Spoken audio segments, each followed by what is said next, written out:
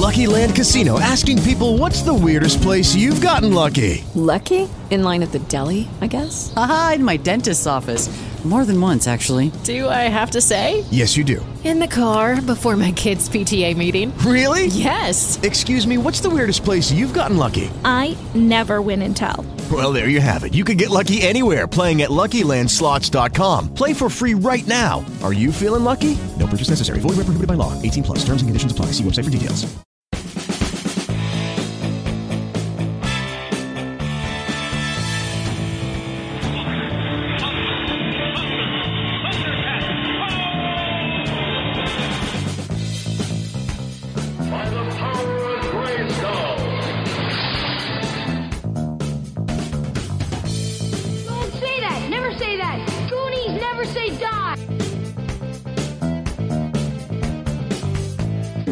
On 14. Hello, everybody, and welcome to 40 Going on 14. I am Mike. I am Patrick. I'm Joel. And I'm Josh. And people say cartoons were so much better before they were 30-minute toy commercials. Here to disprove that, we've got Danger Mouse. Spoiler. We're going to make Mike cry by the end of this episode. No. You're not going to make him cry. He says cherry Dr. Pepper and dark rum. Dr. Pepper? Stuff. Why? Why does it cry? That's upsetting. No, this week, Danger Mouse. They remade it. Yes, they did. For reasons. They did a thing. They remade it. We came up with, I suggested this idea because I saw that there was a remake and was like, hey. That's what we do. I watched this show all the time as a kid and I loved it. Lay your bets now, folks, on how this usually goes for us. We're on fire. If you like things on fire, you might like the fire shows on the Podcast Collective. Hiya! Such as the Sunshine Happy Pants Hour with our own Joel. The Internet with Scott the Foot Boy. Hoi! The Dog and Deuce Show. The Portland Beer Club Podcast, and of course, the Rad Dad Radio Hour.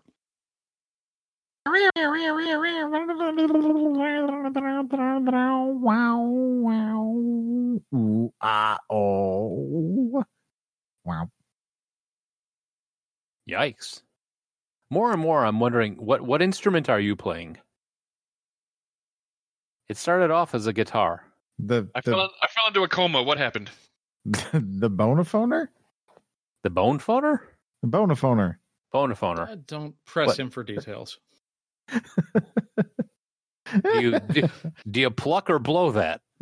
Yes. Yeah, I got nothing. If you want some more of this, iTunes, podcasts, Apple Podcaster? Podcasting. That's what we're doing right We now. are definitely podcasting. Blueberry, Stitcher, Talk to Podverse FM, Noon FM, all the podcasting places. Go to Podchaser, leave us a review, and go to our Facebook page. You can click and not call us, but click on the contact us link on the Facebook page, and you can join our Discord chat. You can still all call sorts us, of crazy though. stuff. Yeah, call us 708-669-9727. 708 now wrap. If numbers are not your thing. Yeah. We haven't had voicemails in ages. But we have a lot of talking going on. In fact, there was a little conversation about everything from Zippo lighters to what else were The we Hell talking about? Bunny. Yeah, Yes. The Hell Bunny. Made a resurgence. Well, it's about that time. Around Easter, the Hell Bunny comes around, decides to use its fleshy-looking human hands to bring you Easter baskets. Shitty eggs. Sadness. Jesus, it is about that time. And fear. This week in music, movies, and TV. Sport. Good. All right, so this week, Patrick has chosen, for reasons unknown, September 28th, 1981. My guess is it's because it's the release of the pilot of Danger Mouse. Good guess.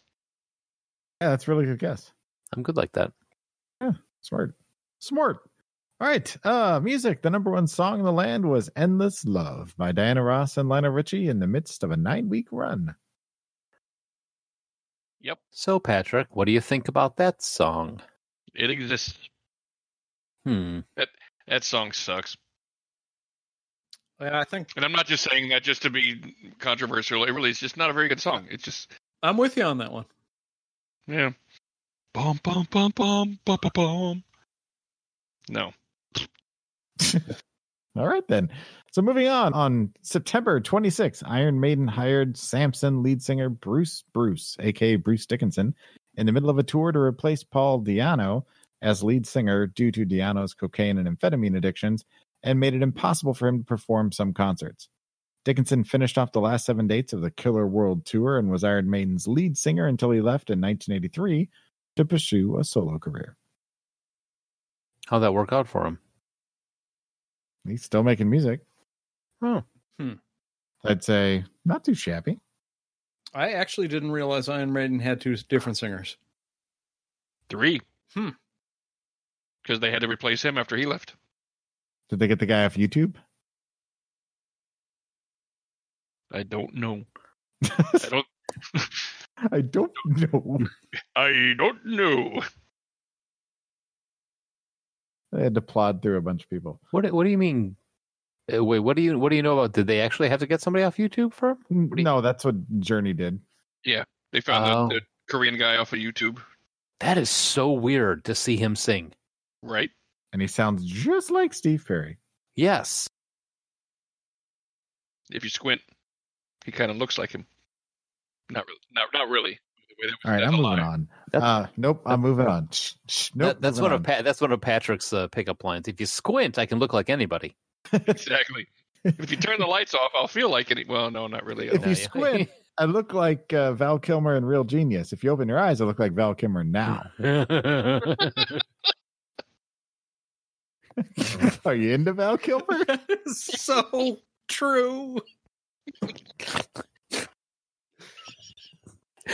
Oh, Joel, that is the most dickish thing I've heard you say in a long time, and it's amazing.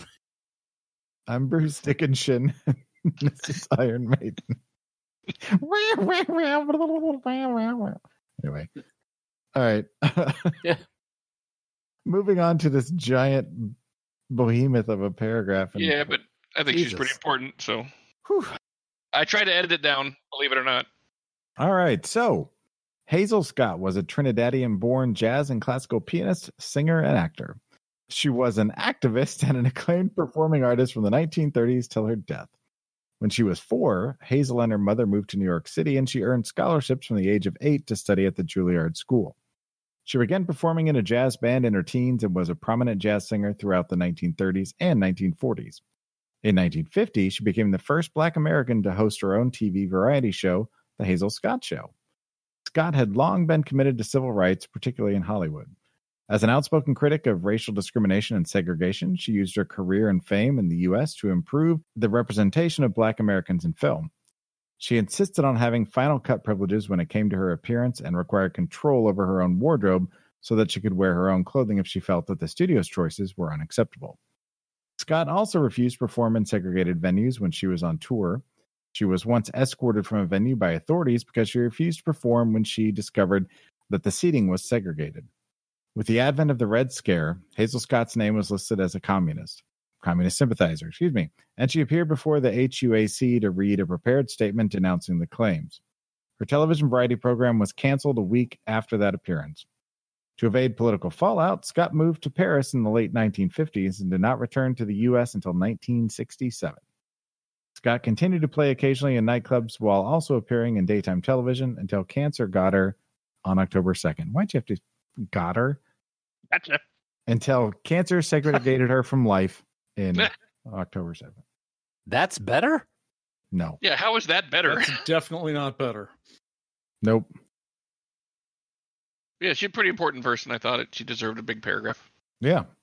They had a double whammy there because not only was she African American, well, Trinidadian, she was also a female. And to have her own show in 1950, that's crazy. Yeah. So good on her. Yep. All right, finally, the Rolling Stones begin their 40-day Tattoo You tour at JFK Stadium in Philadelphia, playing before a crowd of 90,000 people. The album consisted of studio songs and deleted tracks from earlier in the band's career, culled together to facilitate the tour, as the band wanted a tour but didn't have time to record an album of all new songs beforehand. Should have called it the Lazy Town Tour. It was still a very successful album. Yes, it was. I remember that one, actually. It's one band I've still never seen in concert. Huh.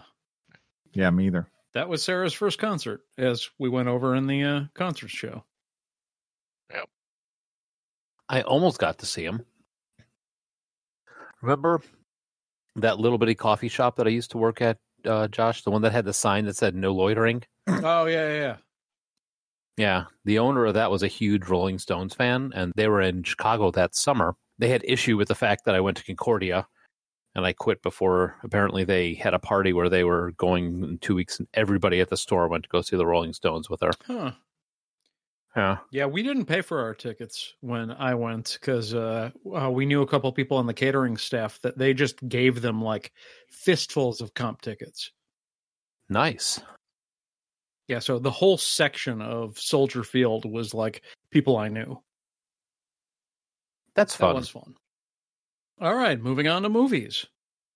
The number one movie in the land was Raiders of the Lost Ark. Starring Harrison Ford.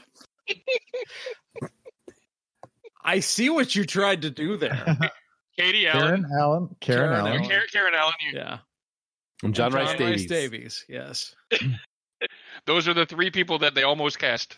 Yeah, he tried to get me to say about Raiders of the Lost Ark because it's my favorite movie that it starred Tom Selleck, Maureen McCormick, and Jonathan Pryce.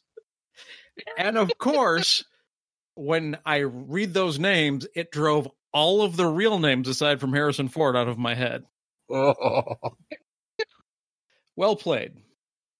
Thank you. I could see Jonathan Pryce being a solid, like, secondary character in the Raiders movies. Who did they almost cast him as? Belloc. Oh, okay. That actually scans. That would work. Yep. John Rice Davies was always going to be in this movie. Mm. He was cast like almost immediately. Directly out of Shogun. Oh, that's right. Yeah, that was like one of his big breakout roles. Huh. All right. I always liked Jonathan Pryce in The Haunted Honeymoon. And then here's your long paragraph. Here we go. Harry Warren, born Salvatore Antonio Guaragna, was an American composer and lyricist, the first major American songwriter to write primarily for film. He was nominated for the Academy Award for Best Original Song 11 times and won 3 Oscars for composing Lullaby of Broadway, You'll Never Know, and On the Atchison, Topeka, and the Santa Fe. He wrote the music for the first blockbuster film musical, 42nd Street, which was choreographed by Busby Berkeley, with whom he would collaborate on many musical films. Other well-known Warren hits included I Only Have Eyes for You, You Must Have Been a Beautiful Baby, Jeepers Creepers, We're in the Money, which is officially called the Gold Digger Song, That's Amore, There Will Never Be Another You, The More I See You, At Last, and Chattanooga Choo Choo, the first gold record in history. Warren was one of America's most prolific film composers, and his songs have been featured in over 300 films. Over a career spanning 4 decades, Warren wrote more than 800 songs. He died on September 22nd in L.A. Wow. Yikes. It's a hell of a career. Chattanooga Choo Choo was the first record ever to go gold. Yep. It's a great song, though. It is a great song. I mean, literally every song on this list that he read off was solid. Good stuff. Yeah. I never would have guessed all of those were written by the same guy. Not at all. One of the biggest names in Hollywood. You never even heard of him. Mm-hmm. Now we have word learning. Thank you, Patrick. Thank Harry Warren instead. Patrick taught us something. I'm going to thank Salvatore Antonio Guaragna. True. Screw you, Pat. Thank you, Val Kilmer. All right. Chief Dan George, a chief of the Tsleil-Waututh Nation, was born as Geswanuth Slahoot and given the English name Dan Slaholt. His surname was changed to George when he entered a residential school at age 5. He was an actor, musician, poet, and author. As an actor, he is best known for portraying Old Lodge Skins opposite Dustin Hoffman in Little Big Man, for which he was nominated for the Academy Award for Best Supporting Actor, and for his role in the acronym of the week, which was TOJW, which I'm pretty sure stands for Taste of Joel's Wiener. Can you confirm that, Joel? I can. So you know Chief Dan George? I do. Tasted his wiener, apparently. He smoked on the peace pipe. Way back in 1981. Oh, yeah. No, let's not go down that road. Let's not go down that road. This was actually the outlaw Josie Wales. In which he played Lone Watty, opposite Clint Eastwood. He died in Vancouver on September 23rd at the age of 82. And you were really hoping I was going to screw up one of those names, weren't you? Maybe a little bit. That's kind of his hope for every show. Part of the fun. Yeah. All right, so TV. Top shows in the land were Dallas, 60 Minutes, The Jeffersons, and Three's Company. Is Three's Company ripe for a reboot? I'm not sure that the concept ages very well. Yeah. Like, it would be very hard for it not to be super controversial. Yeah, they'd have to be very careful with how they did it. To change up the relationship and all that. I was trying to think, if you were going to recast the John Ritter role, who would you cast? Caitlyn Jenner. What about this premise? Here you go. So you have three people living in an apartment, and the landlord thinks they're all gay, but one of them is actually straight. Then maybe you could get away with the premise. Why? Only flip it. Flip it. Why would the landlord have a problem with one of them not being gay? Because it's an all-gay apartment complex? See, now we've gone back to bosom buddies. Bosom buddies. Ripe for a reboot. It'd be called Ball Buddies. They're all cross-dressers, and the landlord doesn't like that one of them is actually a woman? You know what? I'm just going to rescind the question all around. Yeah, I don't know. I was trying to make it make sense. Yeah, see, that's, I think, was your first misstep right there. Let's reboot 60 Minutes instead. There you go. Robert Montgomery was an American film and television actor, director, producer, and the father of actress Elizabeth Montgomery from Bewitched fame. He began his acting career on the stage, but was soon hired by MGM. During World War II, he drove ambulances in France until the Dunkirk evacuation. When the United States entered the war on December 8th, 1941, he enlisted in the Navy and was present at the invasion of Normandy. Yikes. After the war, he returned to Hollywood, where he worked in both films and later in television, and then he died of cancer on September 27th. Yikes. Man, to be in Dunkirk and be at the Normandy invasion? Right. I wonder if he knew Rod Serling. You never know. Had brass balls, man. Seriously. Oh, he helped evacuate Dunkirk. You want to go to Normandy? Sure, why not? Our duty is to stay home. Much easier than what he had to do. Right? Yeah. I'm not complaining.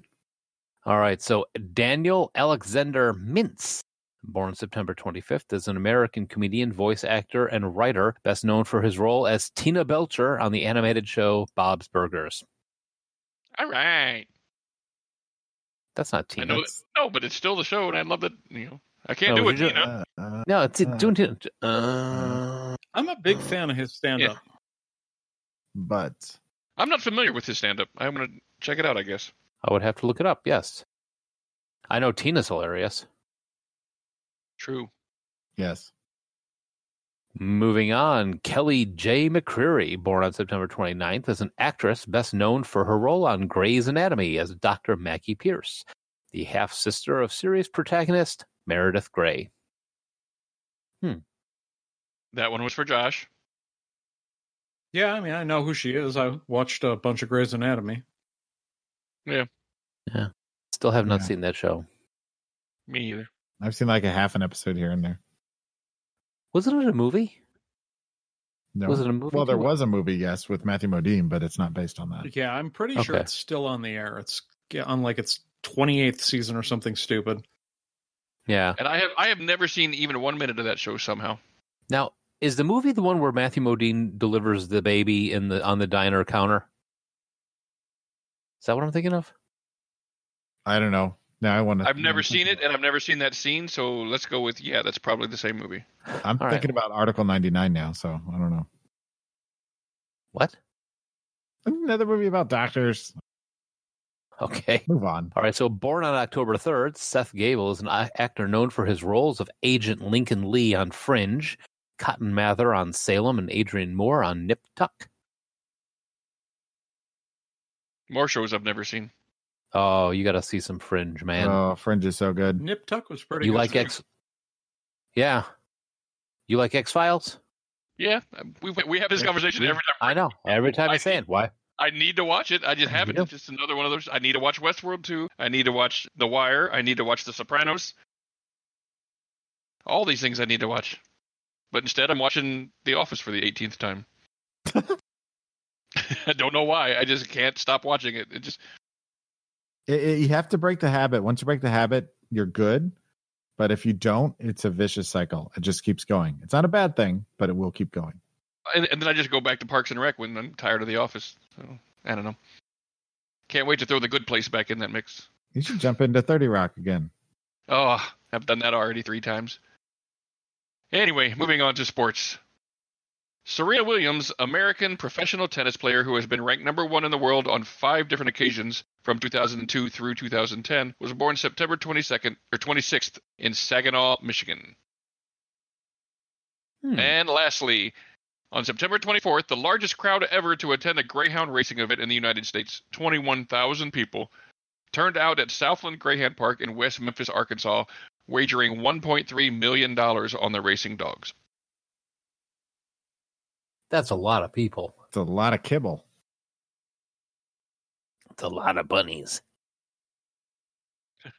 Do they still use live bunnies? No. Oh. They still use live dogs? Yes. Oh. That's going to do it for the tweet. Play us off keyboard, Joel. Dun, dun, dun, dun. All right, so Danger Mouse. Back in 1981, show was released. It's a British, if you have not seen it, British animated television series produced by Cosgrove Hall Films for Thames Television. You would know them. They always have the picture of the Thames River and Thames rises up. Parody of spy films, particularly Danger Man, which was played by one of Patrick's favorites, Patrick McGoohan, and James Bond. Cosgrove Hall was an animating group that was responsible for such classics as Grandma Bricks of Swallow Street, The Reluctant Dragon. I dated her. You dated Grandma Bricks? Of Swallow Street. This Avenger Penguins, which is, imagine if, what's a biker gang TV show, Joel? Sons of Anarchy. Imagine if they're all penguins. And that's Avenger Penguins. Huh. The Reluctant Dragon, I said that one already. Wind in the Willows, did some classic books. They also did Welcome to Discworld and Soul Music and Weird Sisters, which are all Terry Pratchett books, which is great stuff because I'm a huge Terry Pratchett film. They were also responsible for Bob the Builder. Can he fix it? Yes, he can. You think that Bob the Builder was on 1998 to 2009. Holy cat. And also the webcast animated reconstruction of Doctor Who's The Invasion and the televised serial The Infinite Quest. And Scream of the Shalka. Okay, sorry, missed that. It's currently 2008. They did something called Squidge and the Hard Nuts, which is a sequel to Grandma Bricks of Swallow Street. I dated her too. Which one? Squidge or the Hard Nuts? Both. What are you? It's like, what are your kids watching? Squidge and the Hard Nuts. You're not a very good parent, are you? What are you? Like, British names, TV show names. I think we talked about this a couple episodes ago. Are very, I don't know. They're either direct and to the point of like 2 people in chairs talking, or Squidge and the Hard Nuts. I think Robert Montgomery, that was his nickname, Hard Nuts. So, June 4th in 1984, this was the first British cartoon to appear on Nickelodeon. and was one of the earliest British cartoons to go into syndication in the United States. It appealed, apparently, to both preteens and adults with its quick-witted English humor. Is that where you saw it? Was it on Nick? I saw it on Nickelodeon. Yeah, that's when I started watching it. Before dinner, we'd getting everything ready. We'd have that on in the background and watch that. Some people have compared it to Rocky and Bullwinkle due to gentle satire of politics and outrageous plots. In the UK, Channel 4's did a 100 Greatest Kids TV shows, and this came in third, beaten only by The Muppet Show and The Simpsons. That's good company. True. I have to look up what number 4 was. The show was expensive to make, and all hand drawings, at least 2,000 drawings per show. To get over that, they reused footage, as you do in the animation business, and they would also do things like having episodes where people would be in a dark room and just have completely black with eyeballs, and they actually, in Danger Mouse's case, they have confirmed that they drew him with an eye patch to have to do less drawing. They went to the Hanna-Barbera School of Animation. Hey, when you got to crank out this many shows in a week, they said they would record 3 shows a day when they would go into work. Who needs quality when you can have quantity? Right. So this is directed by Brian Cosgrove, Keith Scoble, and Chris Randall. Brian Cosgrove carrying the majority of the episodes with 70 of them. Cast, Danger Mouse, and multiple other voices, including the narrator, were done by David Jason. I don't know if you guys would recognize him if you're not into more British shows. He was in a TV show that went from 1981 to 2003 called Only Fools and Horses. He was in a television adaptation of Terry Pratchett's The Color of Magic, where he played Rincewind the Wizard, and also in The Hogfather, the Christmas movie my family watches every year. Where I remember you talking about that, yeah. Yeah, where Santa Claus, people stop believing in Santa Claus, so death takes over and becomes Santa Claus. Yep. Very Christmassy. He plays Death's assistant in that one. That explains the carcass. Yes, you've got it. Terry Scott does the voice of Penfold the hamster. And he's known for, this is really strange, he's known for a lot of movies, all starting, it's almost like the Abbott and Costello Road movies. Like they did like Road to wherever. He has a bunch of movies called Carry On. So it's Carry On Up the Khyber, Carry On Camping, Carry On Up the Jungle, and Carry On Henry VIII. Another one of these things is not like the other. Carry On at Your Convenience. There's a bunch of others. I mean, this is like a whole series of movies that he was in. So I'm going to have to try and dig these up because they look awful. You sound like me. I have to look this up. This looks terrible. Yeah, this is awful, awful stuff. Edward Kelsey did the voice of Colonel K. The guinea pig? Not even sure what he was. Whatever animal Colonel K was. Brian Truman did the voice of Stiletto, the crow, and Jimmy Hibbert did the voice of Dr. Augustus P. Crumhorn III. What you can't see on here is on the stuff that I copied over for the notes, is there's etc. on this. Every voice in the show for how many for, God, it was on from 10 seasons, 81 to 92. Every single voice on this show was voiced by these 5 guys. There were no female cast members? Not as far as I saw. Everybody in the show was voiced by these 5 guys. And if you look on YouTube, you can find a couple where they're showing, they cut between the TV show and them actually in the studio doing the voiceovers. And that's always fun. But yeah, so Danger Mouse, some trivia on this one. During the Gulf War, David Jason met someone in a pub who worked at RAF command headquarters. He told Jason that they race 3-wheel vans against each other, paint them yellow, with Trotter's independent traders down the sides of them, like the van from Only Fools and Horses.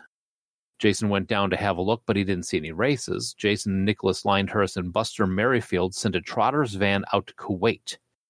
They slipped it into a Hercules plan amongst the other stuff on a supply run. When it was unloaded, the crew would find the van filled with chewing gum, toothpaste, cakes, Danger Mouse, and Count Duckula videotapes from Brian Cosgrove with the labels saying Debbie Does Dallas and Unzipperdy Doodah and all sorts of things on them to amuse them.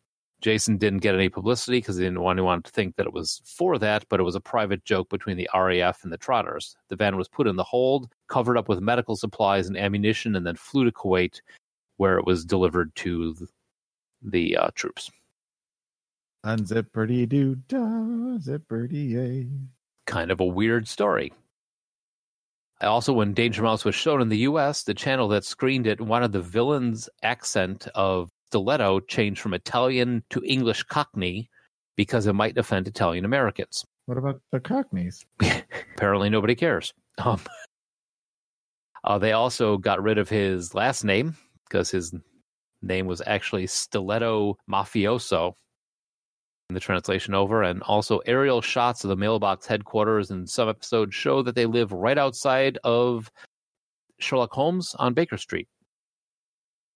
I saw the Baker Street thing, but I was wondering if they were going to tie that in. That's clever. Yeah, I missed that. Yeah. So, I'm the only one that's ever seen this. I believe so. Enjoyed this as a child. I don't remember seeing it as a kid. I knew it existed. I mean, before you brought it up, but I don't think I ever saw an episode. I'd never even heard of it. Really? Yeah. See, apparently, I mean, the more I read into it, it was huge in Great Britain. Yeah.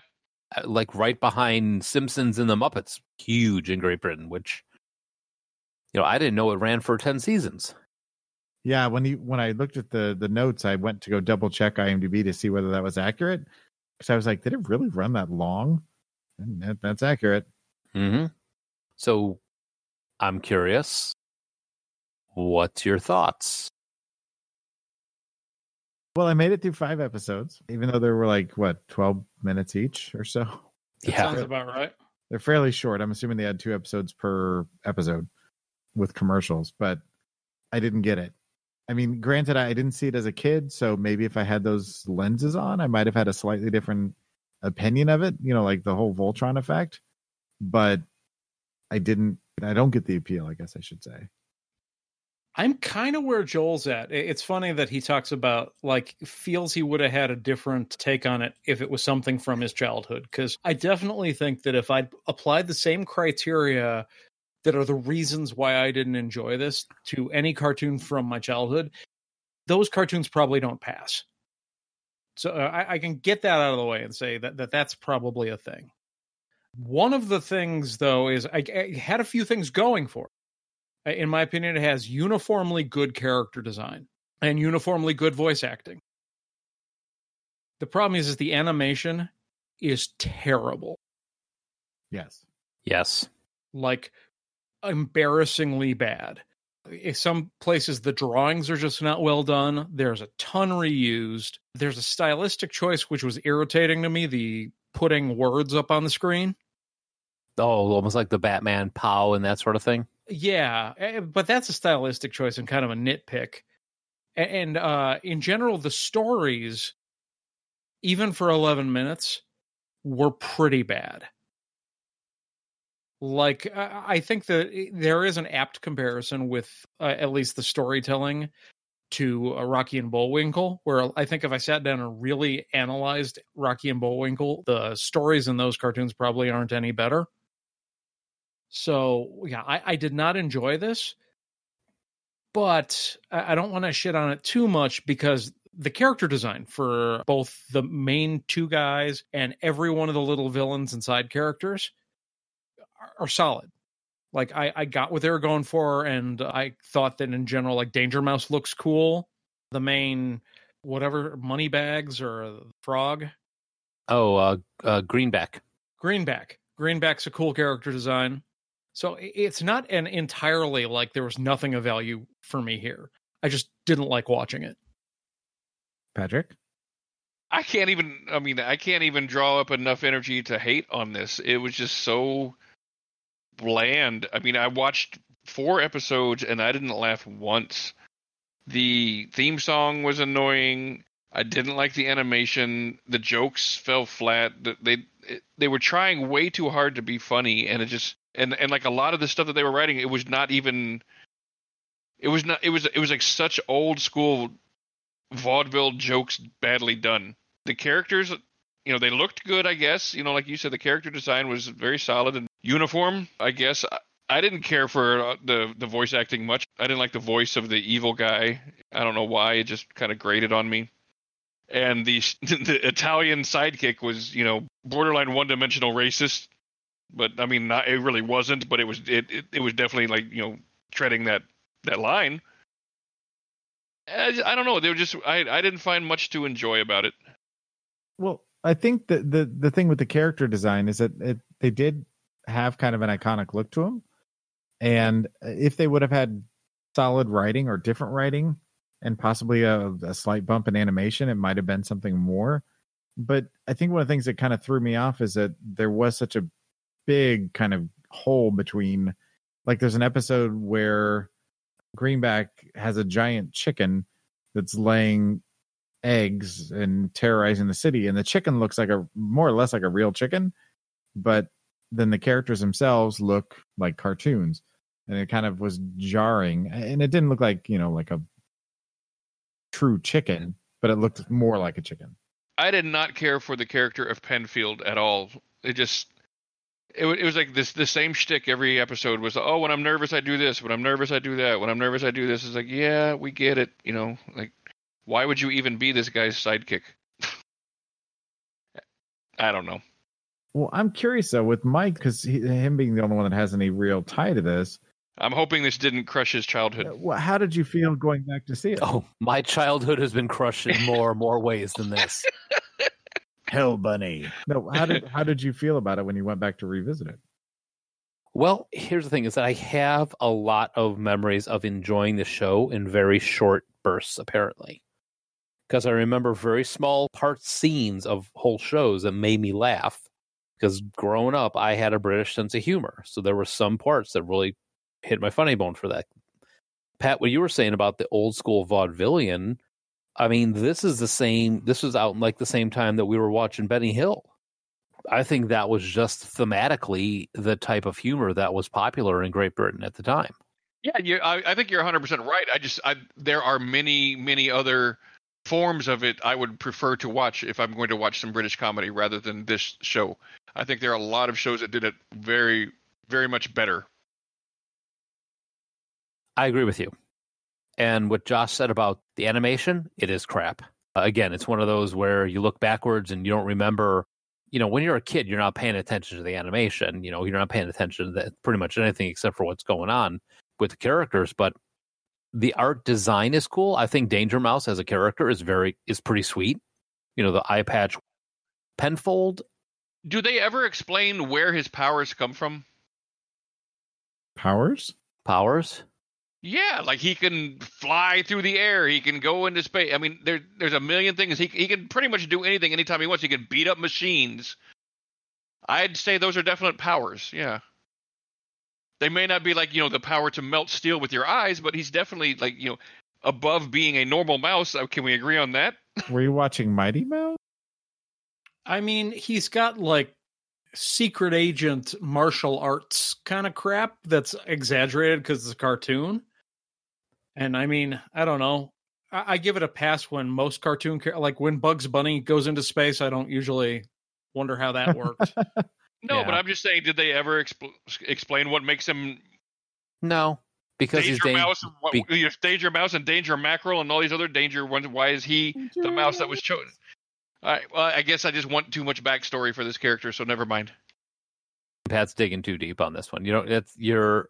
I think about who this was made for. I kind of thought I wanted an origin story. I'm sorry. Like, if we just get thrown into the fact that he's Danger Mouse and that's all there is to it, and I was like, okay, well. How does he have all these Danger Mouse powers? Because he's Danger Mouse. See? That's how that works. Yeah, that's just great writing. Done. Did it bug anybody else that the theme song didn't rhyme? The whole theme song bugged me, yeah. Like, I actually liked the catchy theme song and, like, the melody, but every time you get to the last line and I realize it's not rhyming with the second line, it just throws me, and this might just be before that was a rule. It leaves you feeling off. Yeah. Yeah, it's not the greatest. I mean, it's not lyrically, it's not the greatest theme song. Music wise, it's good music. It's good like 80s spy TV show music. You know, it's straight up. I mean, this is one of those moments where I watched like maybe 10, 20 episodes of this. And as I got deeper and deeper into it as I was watching it, just like I did when I was a kid, watching it while I was making dinner and stuff, I'm like, maybe I had lead in the paint in my room. Maybe, you know what? I mean, I know I enjoyed it, but and I'm just sticking with the. Well, I mean, your I enjoyed sensibility. It. Yeah, your sensibilities change and everything, and your likes and your everything changes when you get older. I mean, but I also think that this is partial to my eventually learning to appreciate Monty Python. This is kind of like my gateway drug to English humor. Because I think that's part of my problem is I was already watching Monty Python at this point because my dad introduced me to all that shit when I was, very young. So I guess because I got to already move on to Monty Python, I didn't need the stepping stone. I don't know. Maybe. Yeah. Well, and I think when you think about British humor, I grew up with Benny Hill, Monty Python, Fawlty Towers, Red Dwarf, so I know they're capable of being funny, but... Oh, they're doing a Red Dwarf reunion. I know, I'm excited. Yeah. So, when I know that's capable, when they're capable of doing that, and then you see this and it feels kind of sloppy. I kind of want to do the Red Dwarf thing because I want to see what Pat thinks about it. I've always wanted to watch it, so yeah. Yeah, it's British TV, which American TV and British TV are two completely different things. Yes. Like acceptance of writing and acceptance of like the fact that they only have like 50 actors but 1,000 different costumes and like $25 budget. Yeah, but I still enjoyed it for the memory of watching it, but at the same time I was like, this is definitely not as good as I had it in my head. Did it feel like Voltron a little bit? It was a little Voltron-y. It was a little Voltron-y, but it was, but it wasn't. It was like, it's that whole, this isn't as good as I thought it was going to be, but at the same time it's really not as bad as Voltron was. Yeah. Well, at least here they created the stories, the animation, and everything it was all original, and they weren't piecing together from original source material trying to make it make sense. So you did have that going for it. Yeah.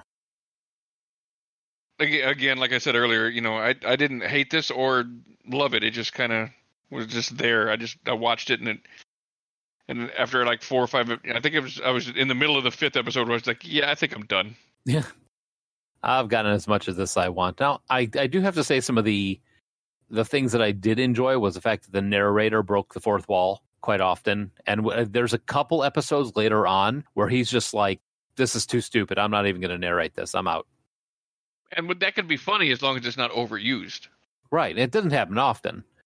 I do enjoy the titles. Season 5, they had the Long Lost Crown affair. Next, the aliens are coming. The Man from Gadget versus, for the Man from Uncle. Something called Tampering with Time Tickles, which could be something else. What was the other one? Afternoon Off with the Fang Boner. Yeah, that was definitely something different. Yeah, that was apparently there's Fang Boner was a monster in Danger Mouse that I don't remember, but quite possibly my favorite title of any one of the episodes has got to be season 6, Beware of Mexicans Delivering Milk. That's what I ordered. And this is where because I was jumping around, I went to this one because I remembered something about milk, and it really messed with my head a little bit because don't remember it also, but there's a Mexican bank thief who's suddenly delivering milk, which I never explained, Pat, so don't get into the background on that. But when he delivers the milk, he's a human, but he's as big as Penfold, and he's delivering the milk to that little brick that pops up when they get out, when they leave. But when they're in the safe at the Bank of England, they're all like full size. So, what a surprise that they would be sloppy. I know. Duckula meets Frankenstoat. This is very much. I think the comparison was apt. I think it was Josh made it earlier about Hanna-Barbera. I mean, it's a very apt comparison. Lazy animation, lazy writing. The jokes are just feel like they're working too hard. They're trying too hard to be funny. They're not just being natural about it. And they're either going to be like forced jokes or they're going to be like really old vaudeville type jokes. Like, it's a living. Take my wife, please. See, you made me laugh there, Pat. That was funny. Any other opinions on this one? Oh no, that's it. I can check it off my list. Yeah, I mean, I don't hate it. I mean, I'm not mad that I watched it or anything. It just seemed like it was kind of okay. It was just kind of there. Yeah, I mean, you're right. It's the British Hanna-Barbera. Sometimes I was frustrated by wanting to see better for these characters. Like, it felt like wasted potential. Yeah, I agree with that. I mean, it felt like this was not as good as the sum of its parts. Because I know a lot of these names. I know a lot of the stuff they've done. I don't know. But you know what they've done now that we're in 2020? Yeah, maybe. This is what they were doing when they were just getting launched, when they were starting up. That's a good point. You know, everybody's got to start somewhere. Right. And if it's 10 years making a mouse spy TV show. I still want a background fucking episode. I want to know his fucking story. And it is a little hard to compare this after we've come off of the TNG Picard episode to move on to this. So it is a bit of a whiplash, yeah. Yeah. It's a cleansing of the palate. Yes. So to speak. All right, so I guess we're done with this one.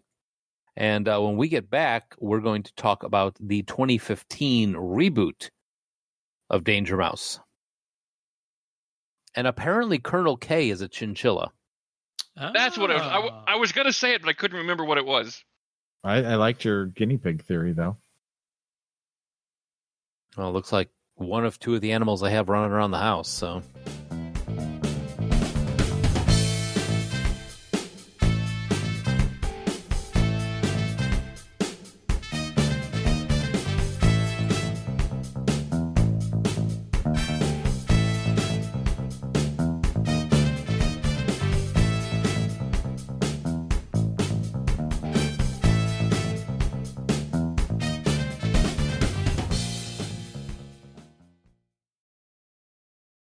So for the now, Danger Mouse 2015.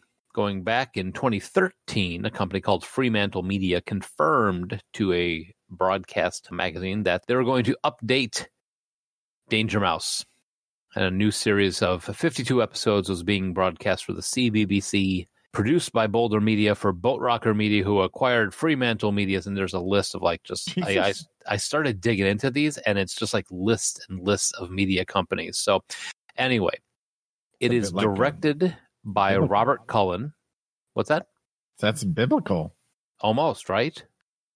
And Fremantle begat whatever and begat... Anyway. It is directed by Robert Cullen, with Brian Cosgrove as one of the original creators, being a creative consultant. Main characters, again, Danger Mouse, world's greatest secret agent.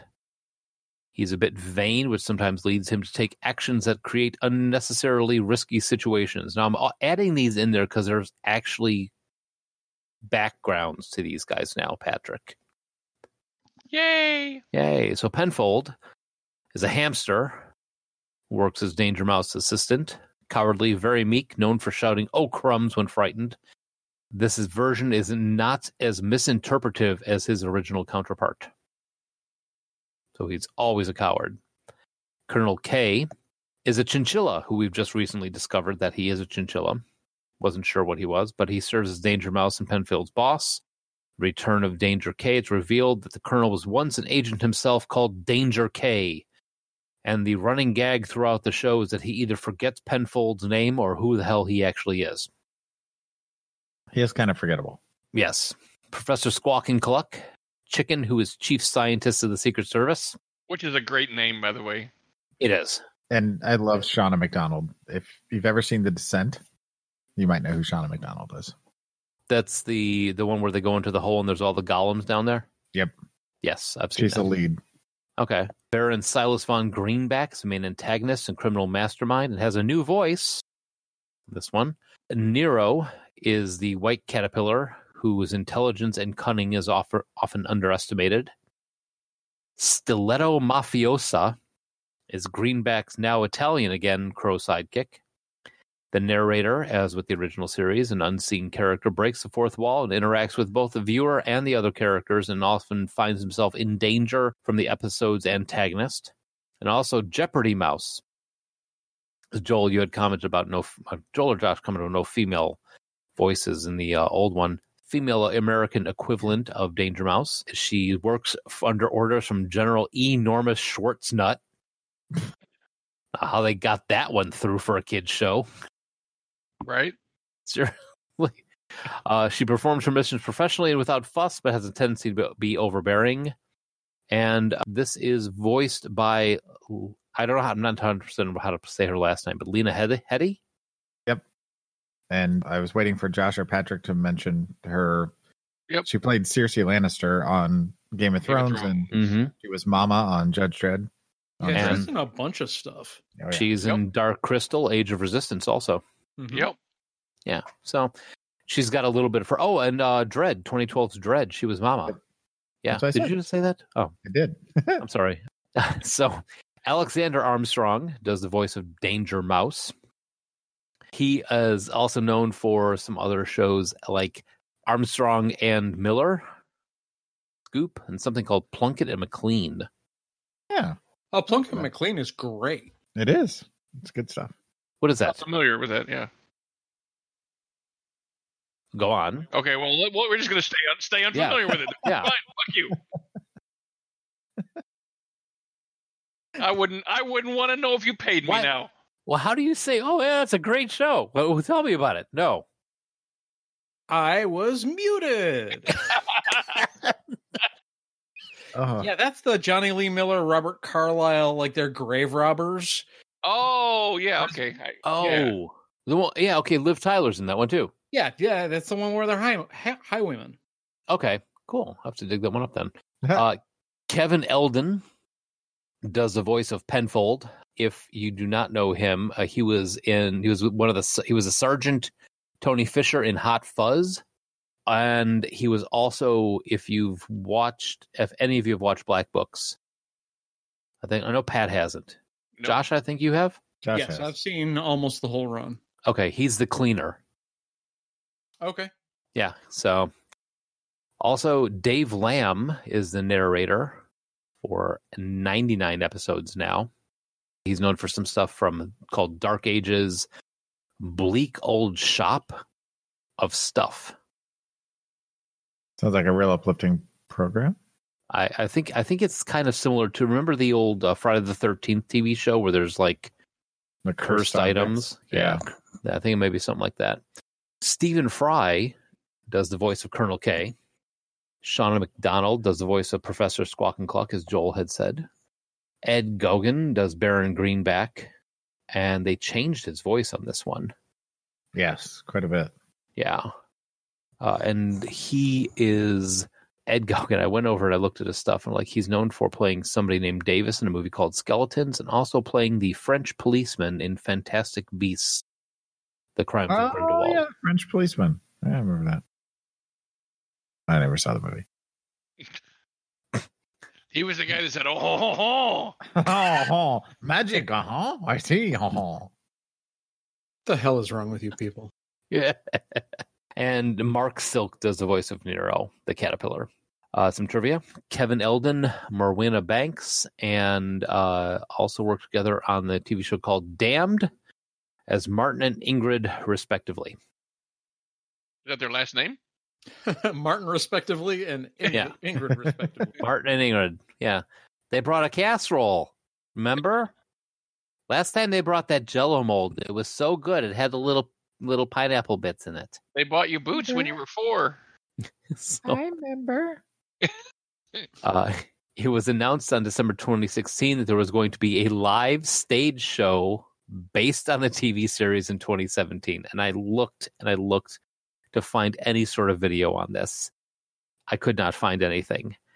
The show is being produced by Fremantle Media, who created the series, and produced by Butlin's Holiday Park World will tour around all three of its parks from Easter 2017 until January 2018, and the show is called RoboMop.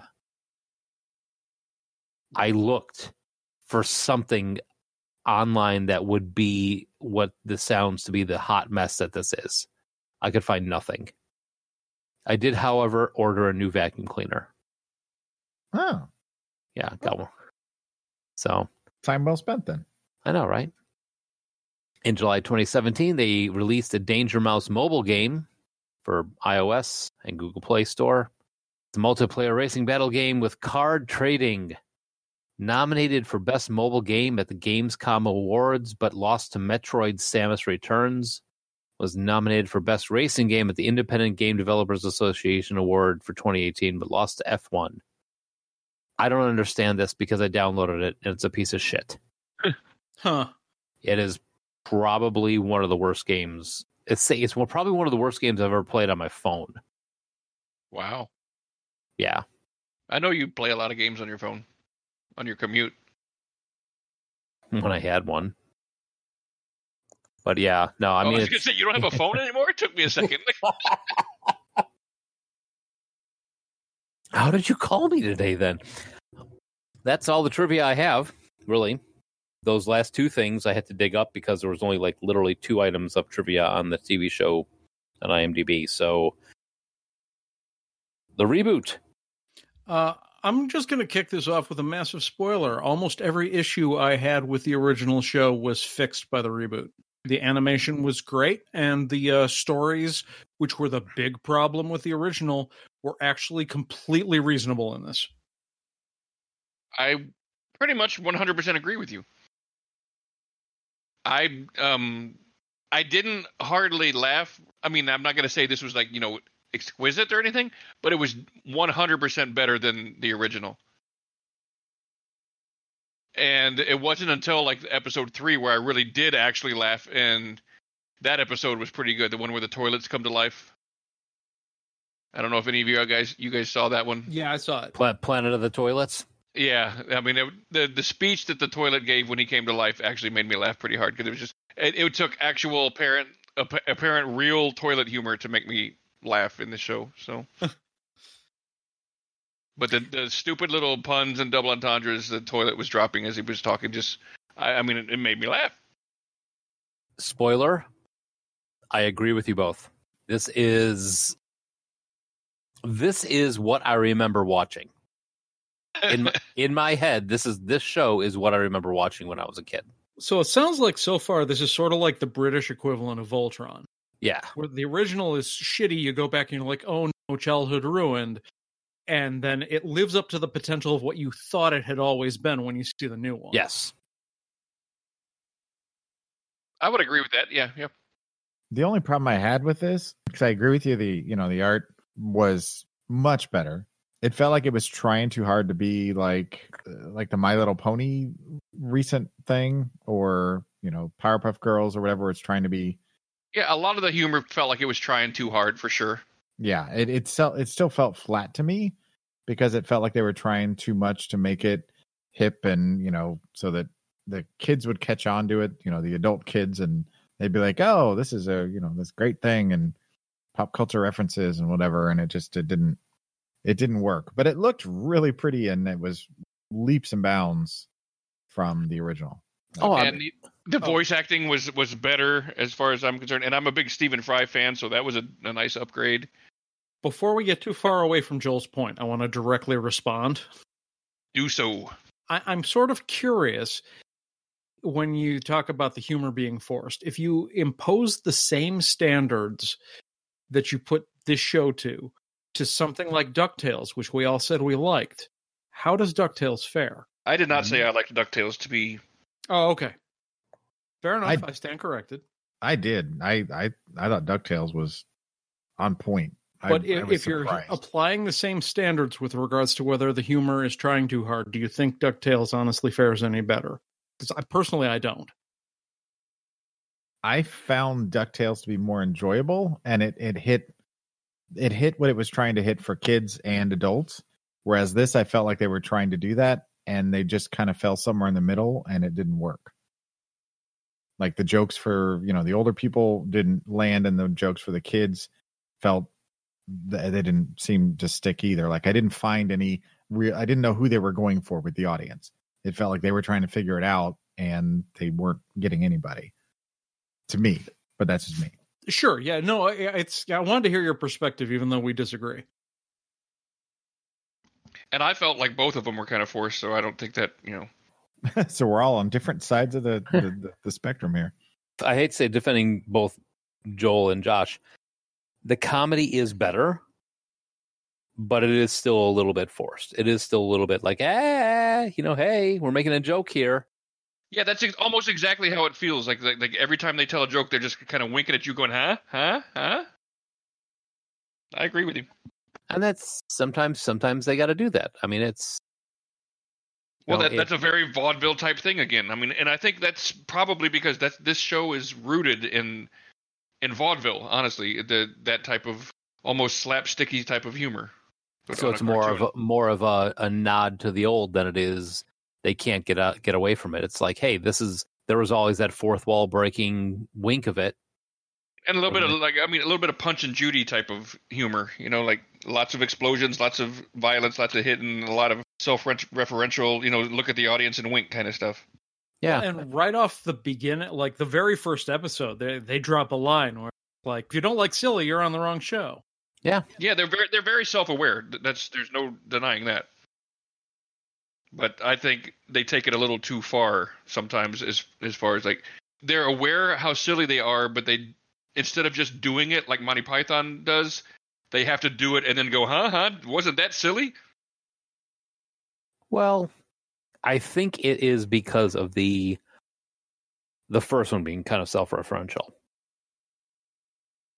Like I said, I enjoyed this one. The first one I watched was Dark Dawn, the one where the teenager Pink Dawn becomes a teenager and she does, or I'll flip my hair at you. Yeah. Now having teenagers, I laugh my ass off at this one. I missed that episode. Oh, and I will admit the bit with every single adult character crying when their teddy bears got turned around, turned evil, animated and turned evil. Yeah, that was maybe a little bit of the forced humor that Pat's talking about. Yeah, but I mean, think about it again. This isn't aimed at us. This is aimed at kids who are going to laugh at. Oh, the dad! Look at that. The adults are crying because they're missing their teddy bear. That's funny, Now, I'm laughing at the teddy bear making the girl say that she's super sorry or whatever, that sort of thing, as I'm looking at my girls and going, that's you. That's who you are, that person. That's who they're mocking. They're mocking you. This is you. Welcome to older life. You are now a parody of yourself. The Admiral Penfold in the second season where they wind up cutting the island in half and Penfold and Baron are shipwrecked on one side of the island and Danger Mouse and Stiletto are on the other was kind of fun. That was a good one. So that was the second season? Yes. I had a hard time finding the first season of the reboot, and I don't know why. I did too. Oh, okay. Not just me then. No. It's on Netflix. Well, that explains it. I was watching it on CBS. As was I. Damn you, CBS. It's right there on Netflix. Well, I'll have to go over there now. So many options. I do like the art better on this one. 100% love the art. Yeah, it's very pretty to look at. Like, it's very well animated. And on one side of it, I don't want to discount the fact that the art looks really good on this one, but at the same time, the speed of animation and the ability to animate has become a lot easier in the last 40 years. These are not hand-drawn cells. So I kind of give a pass for the old one on this one. And the new one, I'm like, this is beautiful, but I know you've got a ton of tech behind it. But I'm still liking the animation and the characters in this one. Well, yeah, I got a bit more respect for the original when you talked about that it was all hand-drawn. I mean, that takes a lot of effort out of a lot of people. So, yeah, I give them credit for that, for sure, especially doing it as long as they did. And they keep going with the ridiculous titles, too. So, Ernest Penfold and the Half-Price Wand, Live and Let Cry, Lost Tempers in Space. My personal favorite, for season 2. Big Trouble in Little Clown Town. They're self-referential. They do the nod and the wink type of thing, but I enjoyed this more because in my brain, like I said before, in my brain it was like, this is what I remember. This is the cool thing that I remember from back in 1984 when I was watching it. Yeah, and if this had been the one from 1981, I would love to see the remake now. Right. And I hate to turn this into another one where we're all like we all enjoyed the second half, but or I'll enjoy something and don't have anything bad. I mean, it's a cartoon for kids. That's the worst I can say for it. Where I think one of the positives for me for the original was they were 11-minute episodes because I just kind of wanted to get them over with. With this, with 11-minute episodes, it meant I could get more of them in. Mm-hmm. I was knocking these out while I was watching. Well, I was watching these and knocking them out while I was making dinner. And I was, it was perfect for cleaning, whenever just put it on and kind of keep it in the background. It was perfect. Yeah. Did any of you get to Roll of the Mice? Did 5 episodes of whatever was on CBS, so I don't know if which one that was. I think we all. I watched the whole first season on Netflix, so we watched completely different stuff. So Roll of the Mice, together with Jeopardy Mouse, Hazard Mouse, and Danger Cash. Danger Mouse finds himself trapped inside a game of Dangers and Dragons, and Penfold has to play the game against the Danger Agent's captor. So there's a D&D episode in this one. Huh. Neat. Well, this very much was the Voltron effect, where the original wasn't what we remembered, and the remake was, like you said, and what we had talked about on that episode was what we remembered. Yeah, exactly. This is the fun enjoyment that I got from this back then before I knew what animation was eventually going to become. So thumbs up, thumbs down? Yeah. Yeah. I think this is going to be a clean sweep, but I'll kick us off with a thumbs down for the original and a thumbs up for the remake. I'm not 100% I can give a full thumbs up to the remake, but if given the choice. It's not a thumbs down, though, so I guess I'm not going to do a thumbs sideways. I'm not going to waste a thought. Well, maybe I will. Yeah, I'm going thumbs sideways. I'm going the odd, rarely seen thumb sideways. Is it, though? No, I'm okay. It's a reluctant thumbs up. How about that? Okay. I'll give it the thumbs up, but it barely made it. For the original, that's a thumbs down. For the remake, as much as I like the animation, I didn't get anything more out of it, really, other than that. So I'm probably going to go thumbs down on that as well. See, for me, I want a thumbs down but technically, I want a thumbs down it. For introducing me to cool characters, I'm giving it a thumbs up. The idea of this mouse secret agent and all that. And then I'm giving a big thumbs up to the new one for the fact that it took what I remembered and turned it into something palatable. So there's me. Now if I could just get the damn theme song out of my head. Da, da, da, da, da, da. Going on repeat. Yeah, I've had it stuck in my head for the last couple of hours too. It's my ringtone. It's definitely a better theme song. I mean, they did everything better in this remake, in all honesty. But I mean, to be dickish about it, everything was so bad in the first one, they had nowhere to go but up. Yeah, I didn't see any fight scenes that were just a 70s dance-off, repeated the same 3 frames over and over for 5 minutes. Right. An 11-minute episode. Are you talking about the big cat robot thing? Yes, that was an especially bad reusing animation. Oh. Starts playing disco, and then like the same 3 moves get repeated like 7 times. Duck the head, lift the leg, turn to the right, boogie down. That's how you beat the final boss. Got to get the pattern. Right foot, now stomp. Left foot, now stomp. No. Crisscross. No. So Joel, what do we got coming up? Next week, we're going to sit around and talk about some furniture. Oh my God, I'm sorry. I'm reading forward into these episodes. There's Henemy of the State. Professor Squawk and Cluck quits the Danger Agency to go work with her idol, Elon Muskrat, leaving Danger Mouse without any gadgets. That's actually pretty clever. That's really clever. So if you want to give us a call, let us know how wrong we were about how bad the original Danger Mouse was. First, I recommend you watch it. And then, second, I recommend you shut your face. But then you can call us and let us know if we were right or wrong. It's 708 Now Wrap. That's 708-669-9727. Yep. And looking for our older stuff, iTunes Podcasts, Google Podcasts, find us all over. You can get on Podchaser, find us there. You can also go on to our Discord and join the chitty chat. Let's see what's there right now. What's going on the fans chat? Texan B was the last thing, I think. It's like a gelatinous cube floating above Seattle. No, it was a Funko Pop that they released. It's a gelatinous cube slime from Dungeons and Dragons. Yeah, gelatinous cube. Yeah. Okay. Okay. I don't remember what it's called. I dated her too. Jesus. There'll be a gelatinous cube at the door. Let him in. All right, folks. Thanks for listening, and we will be back next week with more of this. More podcasting.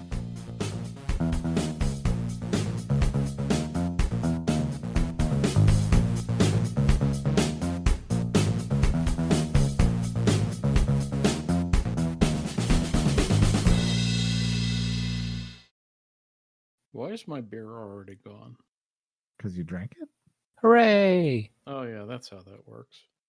Lucky Land Casino, asking people, what's the weirdest place you've gotten lucky? Lucky? In line at the deli, I guess? Aha, in my dentist's office.